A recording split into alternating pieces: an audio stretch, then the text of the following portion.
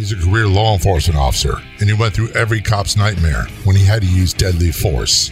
He's here to talk about the incident, what happened afterwards, and where he's at today. Welcome to the Law Enforcement Today radio show. I'm your host. My name's John J. Wiley. In addition to being a radio broadcaster, I'm a retired police sergeant. For the latest news articles and much more, check out our website, letradioshow.com. In the Law Enforcement Today show, we'll be joined by special guests. We'll be talking about their experiences and issues affecting law enforcement officers, first responders, their families, their community, and victims of horrendous crimes. Be sure to like us on Facebook. Our page is Law Enforcement Today Radio Show. Check out the daily articles on our website, letradioshow.com. And while you're there, download our free app. There's only one official Facebook page. What you do a search on Facebook for Law Enforcement Today Radio Show. Click like and follow. There you'll find updates about upcoming episodes of the radio show. You can contact me. We also find unique, one-of-a-kind editorials and news articles. That is our Facebook page, Law Enforcement Today Radio Show. Be sure to click like and follow. We'll see you there. Calling us from the great state of Montana, Lieutenant John O'Brien, a member of the Butte-Silver Bow Police Department. Lieutenant O'Brien, thanks so much for joining us on the show. Thank you. It's a pleasure to have you. I'm going to dispense with the rank. Is that if I call you John? Oh, yeah. All right, cool. We're going to talk about your career, your law enforcement career. You've been a career law enforcement officer for how long now? 20 years. 20 years, all right. Are you close enough to retirement yet? Can you pull the plug now? Yeah, anytime I want. Oh, so you're in the great position of being able to tell people what you think, when you think it, when you want to, without fear of recourse because you can leave. Exactly. You're one bad day away from leaving. That was what they used to say in Baltimore, too. The old timers like, hey, don't push me too far. I'll sign the paperwork right now. I'll turn in my stuff and I'll leave. Yeah. So it's an enviable position to be in. But it took a lot to get there. Before we get into the nuts and bolts of your story, you are involved in a foundation with doing things to help law enforcement officers. Would you tell us about that, please? Yes, it's the Mason Moore Foundation. Mason Moore was a Broadwater County deputy that was shot and killed May 16th of 2017. And his wife, Jody, started the foundation approximately a year after his death, and then she had asked me to come on board as an advisor since I was involved with the pursuit and apprehension of the two individuals that killed him. And I understand that we can't talk about that because that's still pending trial. Yes, it's actually in front of the Montana State Supreme Court right now to try to force him to take his medications to be fit for trial. Gotcha. I do know some of the details. It's a horrific story. I can tell you, as a retired law enforcement officer, it's nothing I'd ever want to be part of, but these are things that we're forced into when you do your job. We'll just leave it at that. Where can people get more details about the foundation? The Mason Moore Foundation Facebook page or at their website. Okay. It's just under Mason Moore Foundation. You can Google search it. Mason Moore Foundation. Do a Google search and find it. John, you've been doing this 20 years, and how would you describe your career? Is it something you love? You love being a cop? Yeah, I do. It's what I always wanted to do. I feel it was definitely a calling for me, and I've done 20 years in uniform. I did 3 years motor duty, and the rest I've made my way up through the patrol ranks. One of the things, I retired the rank of sergeant. It took a while to get to that rank. I was very proud of that achievement. So I can imagine what it took for you to get to lieutenant. But I'd worked in narcotics for several years and then scored high on the sergeant's exam. I was going to get promoted, so they moved me back to patrol. And I got to tell you, after all those years of working in a specialty unit, doing that day in, day out, it was like a breath of fresh air to throw on the uniform, get in a squad car, and handle calls. I actually loved that part of police work. Yeah, I've always loved that part of the job. And actually, I think patrol lieutenant was the best job that I ever had. What do you think is the best part about it? Why? I think that you're involved in all the everyday, you still get the adrenaline, you still get to all of that, but you get to help mentor younger officers, and you kind of get to be involved in the cases you want to be involved in. And the other thing too is I really liked the interactions with the public. Yeah, Granted, not everybody was having a good day. Most of the people that we ran into or had to service were having a bad experience. But that doesn't mean every encounter we had was bad. Right. No, exactly. The vast majority of them weren't. And I think patrols where you really get to make the most, to help the most people and have the most effect. It's also, I would say, because I have a nephew who is starting with the police department in Virginia. He's going in the academy very, very soon. He's a former Marine. He's very excited. And he, of course, asked me about what I thought he should do. And I said, get as much patrol work as you can. Right away, they would say, I want to do this. I want to do that. I want to be a specialty, learn how to be a police, be in patrol. That's where you learn policing. And my daughter, one of my daughters, just took the exam for the Buffalo Police Department, and she's still early in the process. And I told her the same thing. Special units are great, but do your time in patrol. Yeah. Learn what policing is really all about. Yeah, I mean, working patrol, I'm also on our SWAT team, which is a part-time assignment for small town.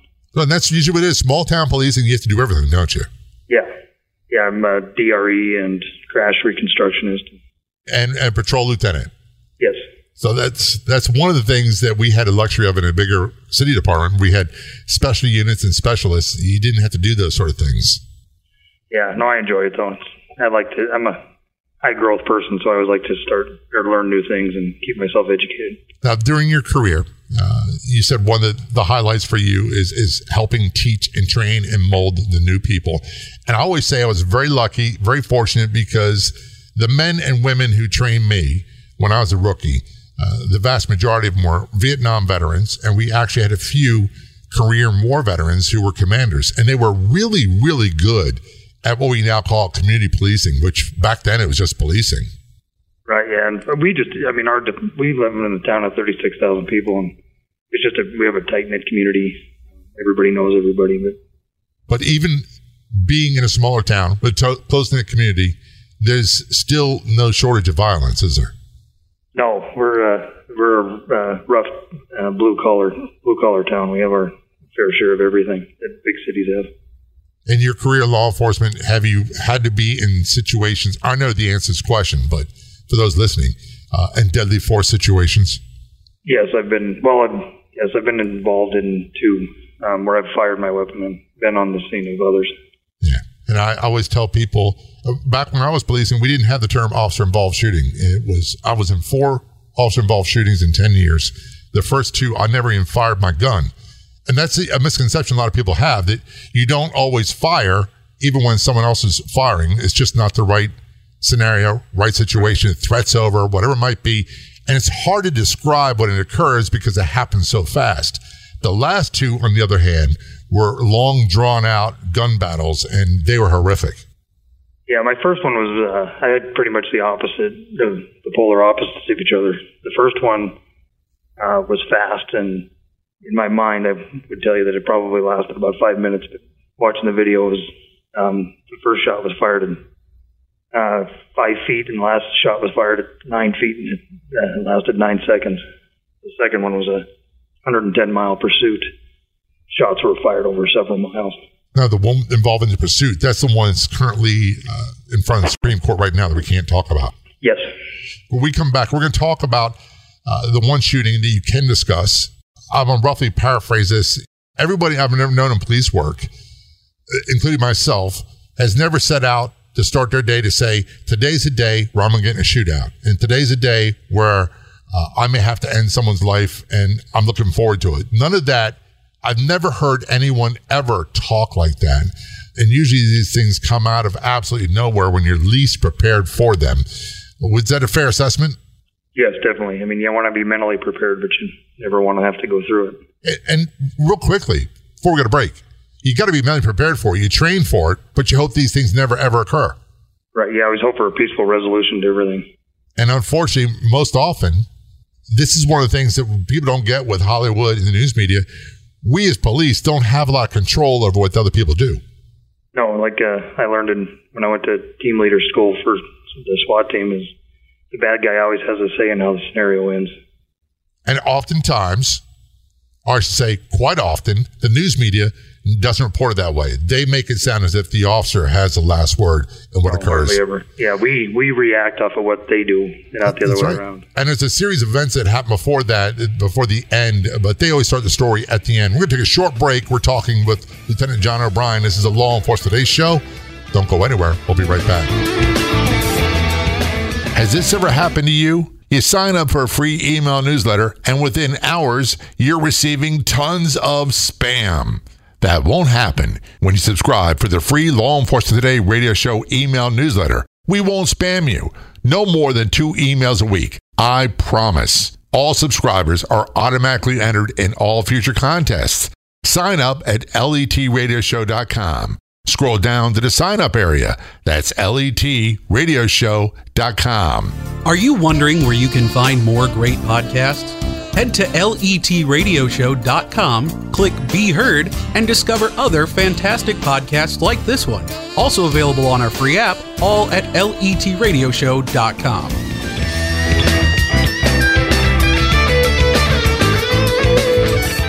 Back to our conversation with Lieutenant John O'Brien on the Law Enforcement Today show from Butte Silverbow, Montana Police Department, correct? Yes. All right, we're going to go back to an incident, and I still find it very difficult to talk about some of these incidents I went through, and I find it very difficult to talk about them. We're trained almost to talk about them as if we're testifying in court, and I know you're not going to do that, but there was a call for service that wound up ending with you having to take someone's life. Start off with what happened in the very beginning. What kind of call was it? Initially, it was dispatched as a domestic with a wife and 2 kids inside the house, and the male had armed himself with 2 handguns and was now arming himself with a rifle. That's some major red flags and alarm bells going off there, right there. Yeah, it's a nightmare scenario. And did you get any other information besides the fact that he's armed? Not initially from the dispatcher, because I was actually really close to the area. And what I did was we only had 5 officers working that night, and 2 of them were dealing with an arrest at a bar. So I made sure that I had the sergeant was dispatched with me, and then I had another officer clear from her lunch, from her residence from lunch, and start responding. So that was basically half the department that was available that night, is you and 2 others. Yes, initially it was 3 officers responding. The other 2, once they heard how urgent the call was, they actually cut the guy loose and responded also. So it's not like you had the luxury of saying, a lot of people love to say, well, first of all, when you get these calls, people think you have all the information at your disposal right away, and you don't. A lot of times it's an unfolding process. You didn't have a lot of information when you were first dispatched, did you? No, just there was the wife and 2 kids inside the house, and the dispatcher still had her on the line. And when you arrived, you were by yourself? Yes, I arrived, and actually I knew I was going to be ahead of everybody else by at least a couple minutes, so I parked actually at the end of the block and approached and shut my lights off and exited the vehicle and checked out on my CAD unit. So because everybody in Butte has a scanner, so I checked out on my CAD unit and activated my body camera and moved in towards the house so I could hear or see and listen to what was going on. Now I know why we park down the street and walk. For those who don't or aren't familiar with police procedure and tactics, why is that done? Well, actually, it's very apparent in the video because he, right before I confronted him at the door, he actually shut the porch light off and was sticking his head out to see where we were at and how far away we were. So he was actually planning your arrival. He was waiting. Yeah, he was planning our arrival.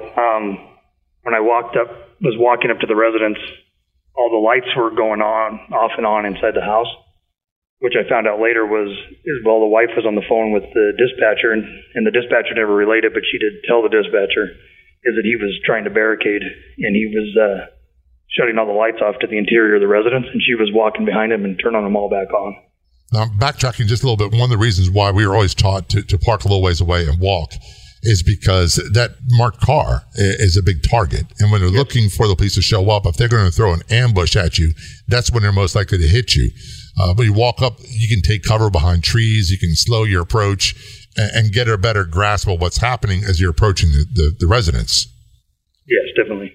And you saw a lot of stuff going on that was making the alarm bells go off in your head.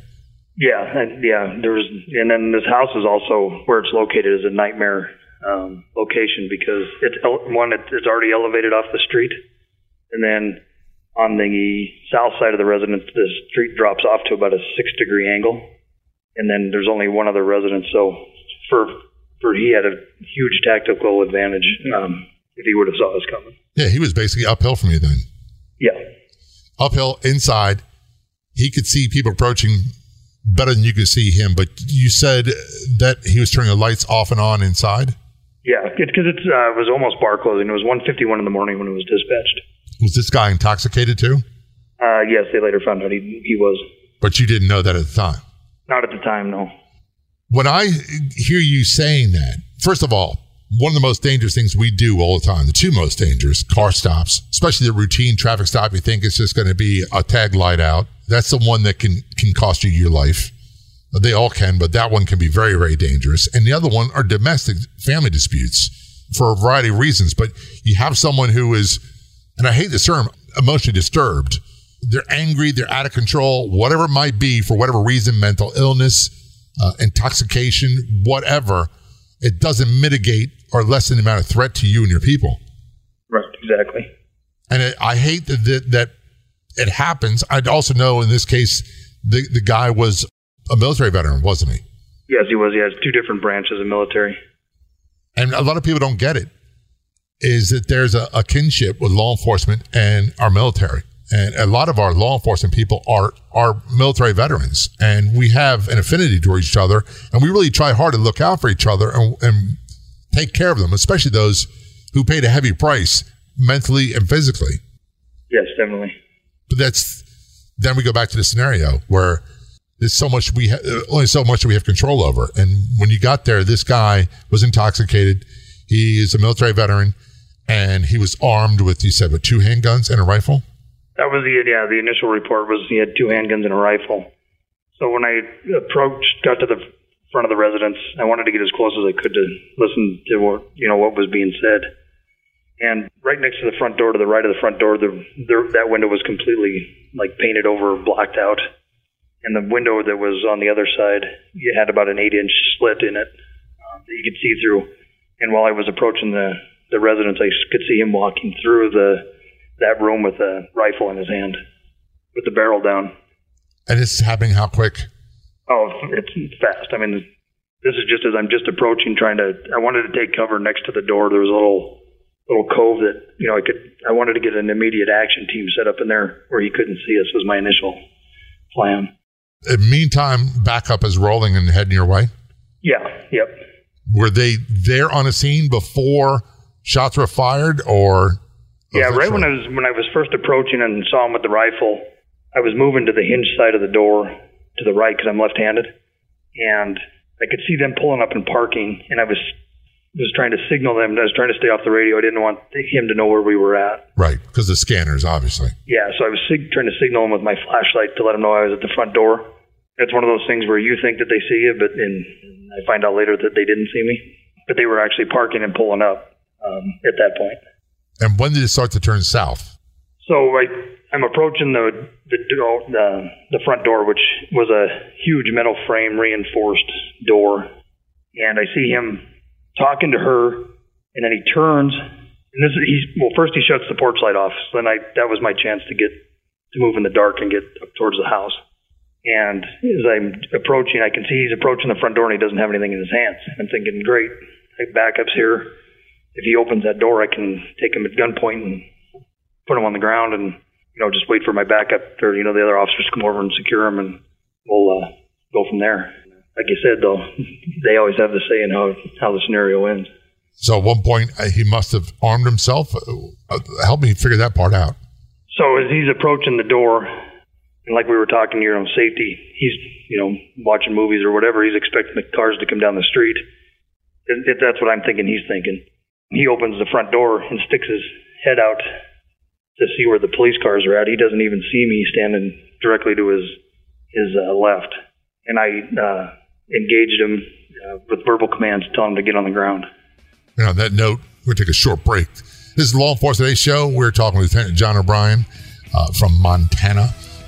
The rest of the story about the night he had to use deadly force is coming up on the Law Enforcement Today show. Don't go anywhere. We'll be right back. Missed an episode of Law Enforcement Today? You don't have to anymore, because now you can listen to it on Podopolo, the free new app that makes listening anytime, anywhere so easy. Catch up on shows you've missed and chat with John J. Wiley right there too. Download for free on the Apple or Google Play stores. That's Podopolo. And John J. Wiley wants to hear from you inside Podopolo.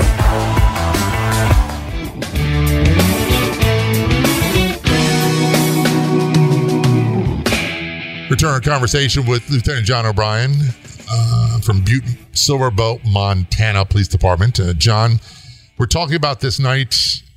You get a call. You've got an intoxicated military veteran. It's a domestic situation. He's armed. He's heavily armed with 2 guns, 2 handguns, and a rifle. Before we went to break, you said that you were standing outside the door, and he stuck his head out and didn't even see you there, and you tried to engage him with verbal commands to defuse the situation. Yeah, well, and at this point, he didn't have the rifle, and there was no handgun visible in his hands, and that's why I decided to take that opportunity. But also, what I forgot to mention him is he is approaching me. He's wearing a load-bearing vest with rifle magazines and a hatchet and a knife. So he's prepared for conflict. Yeah, he's dressed for battle. This would be the perfect scenario. If he had just responded to your commands, the whole thing would have been over with. He probably got mental health treatment, probably maybe gotten a little bit of probation time or something else, and had been over and done with, right?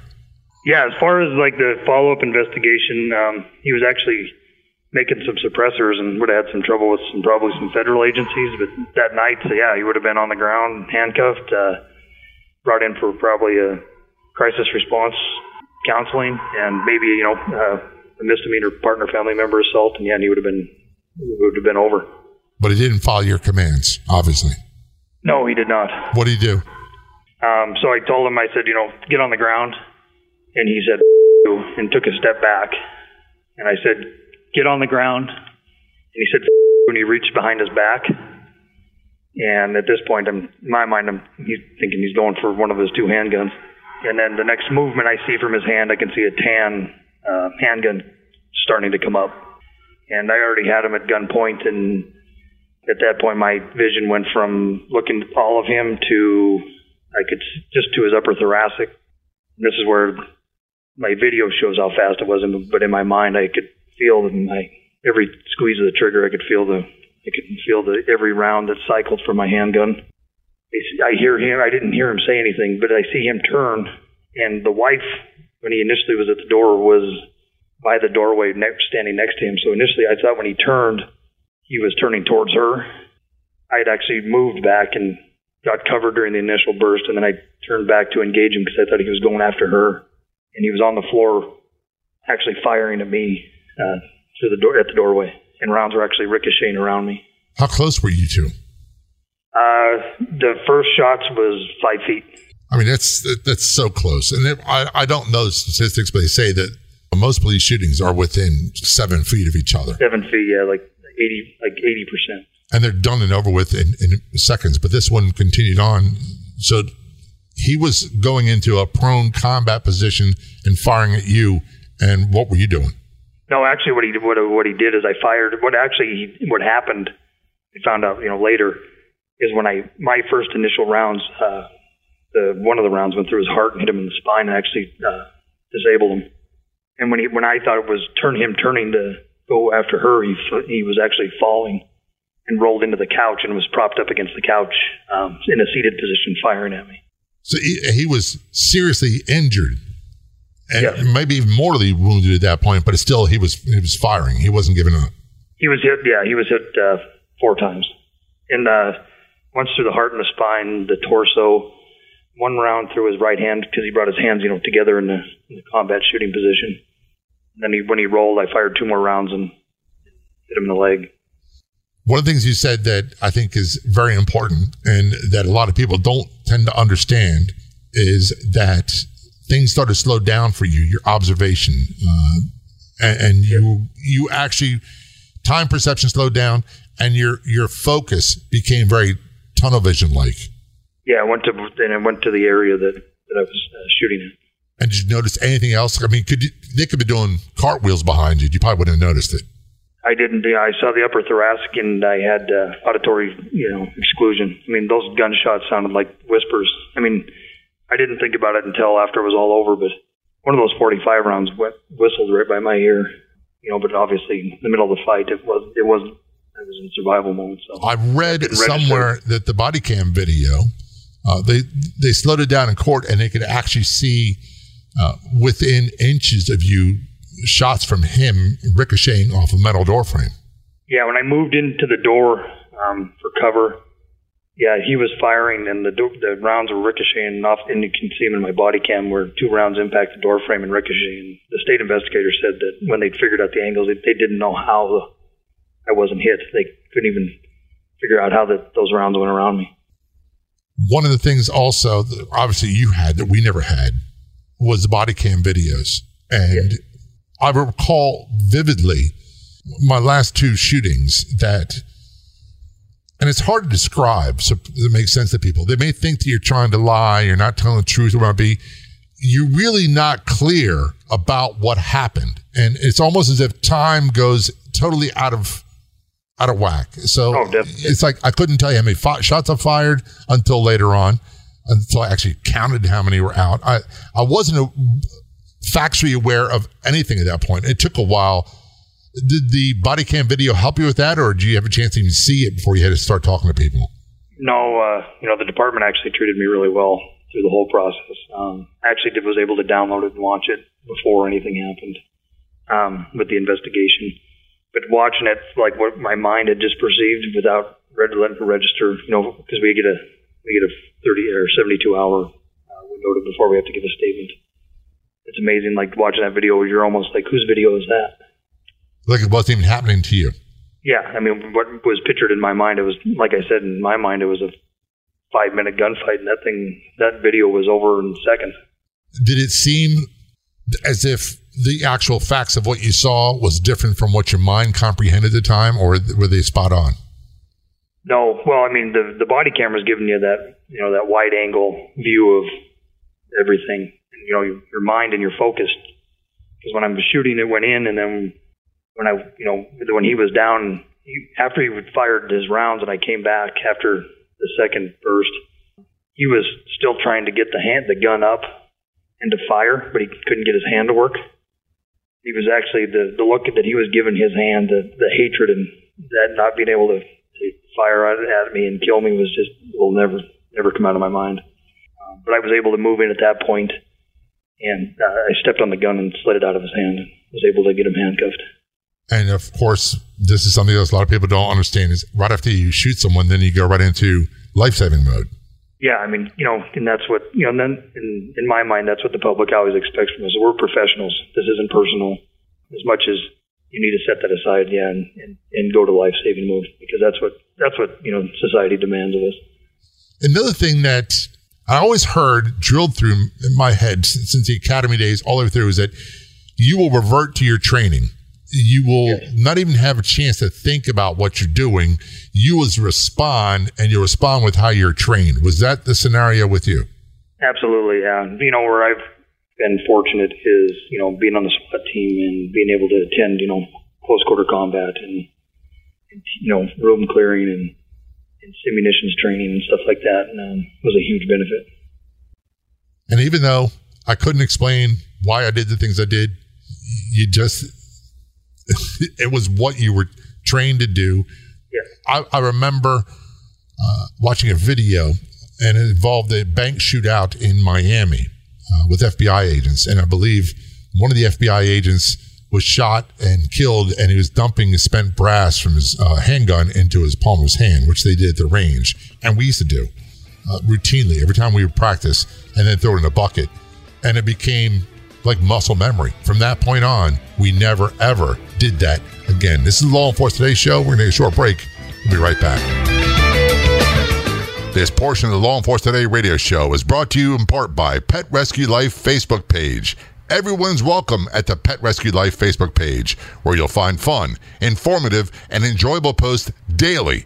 Purebred, mixed breeds, rescues, we love them all. Be sure to like the Pet Rescue Life Facebook page.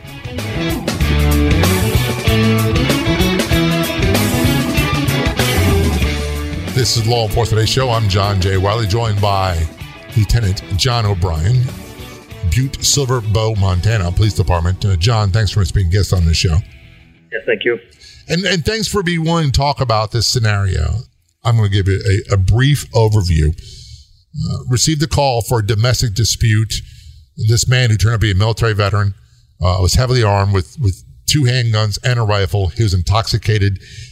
He was determined to engage police in a gunfight, probably looking for what a lot of people want to do is they call suicide by cop, and or going out in a blaze of glory in a big firefight. That when they get that way, when a person, for whatever reason, decides that's what they want to do, what recourse do you and I as cops have? None, to defend ourselves. That's the only thing.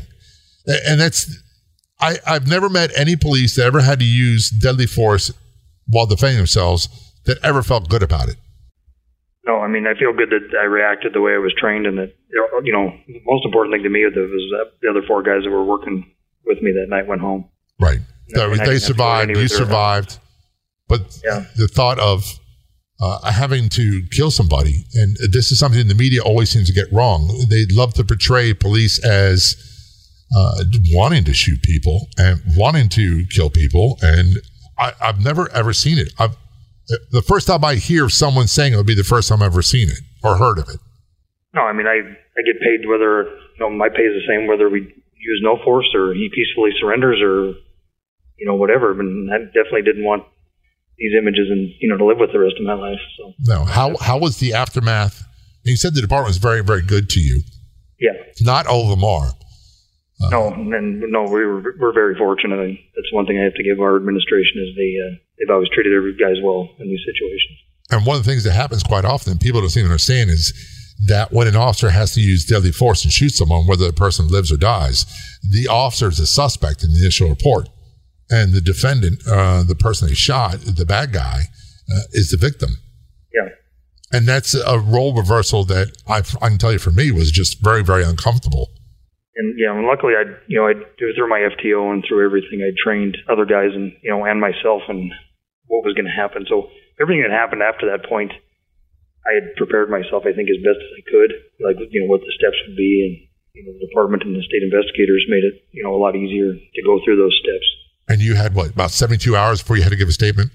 Yeah, 72 hours. But, you know, our administration, as soon as because I was the shift commander, I called and made the call and had the administrator come out. I didn't shut my camera off until he arrived on scene. And as soon as he got a quick synopsis of what happened, he actually called our union president and then ordered him to call our legal defense. Which is something you need. And a lot of people don't understand that either, because it's a pending criminal investigation. It's a huge relief mentally. Yeah, it is. It is. And you brought up mentally. How were you afterwards? You know, I was good. You know, as good as you probably could be. It was, I knew what the symptoms of the stress were going to be, and I tried to, avoid the media, stay away from alcohol, stay away from caffeine. Made sure I worked out every day because I knew I had to get that cortisol out of my system, and kind of stayed away from the department. But everybody, the department reached out, either text or called or stopped by, and people dropped dinner off or gift cards to go eat, and to make sure that you didn't have to worry about those little things. Was there any nausea or anything like that immediately afterwards? No, I was kind of expecting that. Immediately afterwards, I thought honestly that I had been hit, and I just didn't feel it yet because of the adrenaline. Oh, I've done that. Did you pat yourself down looking for blood? I kept sweeping. I kept sweeping myself for holes. Yeah, and I'm not laughing at you, John. Because I haven't thought of that in a very long time. I actually had people. I'm telling them, check me out. Make sure I'm not shot. Make sure I'm not shot. Right. Because we were doing that. And actually, the wife was in the living room with us. It was kind of broke all the tension inside the house. I kept sleeping myself, and one of the other officers kept staring at me because she was like doing the same thing. Like, man, you got to be, there's a hole somewhere. And then the wife looks at me and goes, "Are you okay?" I said, "Am I okay?" And I said, "Are you okay?" And then we both kind of chuckled. But I was like, wow, I mean, thank you for being that concerned for me. That's a rarity. Yeah. I mean, and actually, if I have time to talk about it, that family, probably one of the biggest things that helped, honestly, not only with me, but with our crew, is the way that that family treated us, the way that the military treated us. What did they do? His brother was, I think, in the National Guard. I know that he served full time, I believe, but I never did get a chance to meet him. He showed up in our, before I even went home, he was in our briefing room, or in our lobby of our police station, in his military uniform. Everybody kind of took that deep breath of, what's going on. The only reason he was there was he wanted to make sure that we were okay, and that he wanted to know that we were okay, and he wanted us to know that the family felt no ill will. That's amazing. Yeah, well, not only that, then a couple months later, his parents and his siblings all sent me a Christmas card. Wow. That they were praying for me, and that they all signed it. And then at Christmas time, the wife and actually the two kids that were upstairs all sent me a Christmas card. I'll be honest with you, John. That's making me misty-eyed, because I never would have expected that response. I didn't either, because you're used to the media. Yeah, you're used to the media. You're used to everybody. You're just taking that deep breath of, here comes the lawsuits, here comes everything else. And you would think that there'd be so much animosity. And I'm sure that they were upset and angry. That was their loved one, I'm sure. Right. But they also realized that you guys are being reactionary, that he was in totally command of what he was going to do. And that's exactly pretty much what they said. That they knew he had some problems, and that not only inside that house did he engage us there with that rifle and those two handguns, but he had fallback positions with an AR-15 and a shotgun. He had 10,000 rounds inside the house, and he had a bunker set up in the basement to fall back to. So he was bound and determined that he was going to go to war. Yeah, my administration, and I think we all agreed that if it wouldn't have ended the way that it did, that we would have been burying police officers. And that's just not a scenario that I can even begin to process. I like you, they've been through way too many line of duty funerals, and they all have a heavy emotional impact. And I'll tell you honestly, being in a scene of violence where people took their last breaths, whether it be usually the hand of another drug dealer, those things took a toll on me. They really did. Oh no, exactly. And we were there doing first aid, and when he took his last breaths. So the thought of that, you being there when a guy died because of you having to shoot him, I don't understand how one processes that and gets to be, I don't want to say okay, it's an overused term, but gets to be where they accept this is what happened, and now how do I move on? I guess my mindset was, like I said, I think we had the best outcome that we could have. We didn't want that outcome. We chose that outcome. But I didn't have to go knock on anybody's door. Nobody had to come to my house and wake up my wife and tell her what happened. And how is his family now, the wife and kids? They moved out of town. I certainly hope they're doing okay. And then getting back to the military, the family requested full military honors for his funeral. And the commander of the National Guard called our administration, and they were not going to allow full honors unless I consented to it. And what was your response? I said, absolutely. I said, it's for the family. They at that point had treated us, well. And I said, and it's nothing personal. That's what people forget too. It is nothing personal. He wasn't shooting at me as a person. He was obviously not in a good place in life and targeting my uniform. And I wish there was something that you could have done, that we could have resolved this another way, but there really was nothing else. Again, so much of what police encounter is beyond their control, and you have to react. And that's all you really can do. Before we leave, again, give people the information about the foundation, where they can get more information. Yeah, Facebook is probably your best way. You can definitely like the page. There's some. They have some merchandise that they sell, but all the money goes to, and they do a big dinner every year. It goes to purchase equipment for small departments that can't afford anything. So that's the Mason Moore Foundation.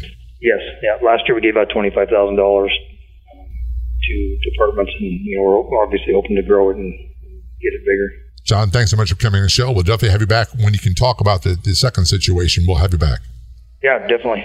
Thanks so much. Appreciate it. Thank you. I'd like to thank our guests so much for coming on the Law Enforcement Today radio show.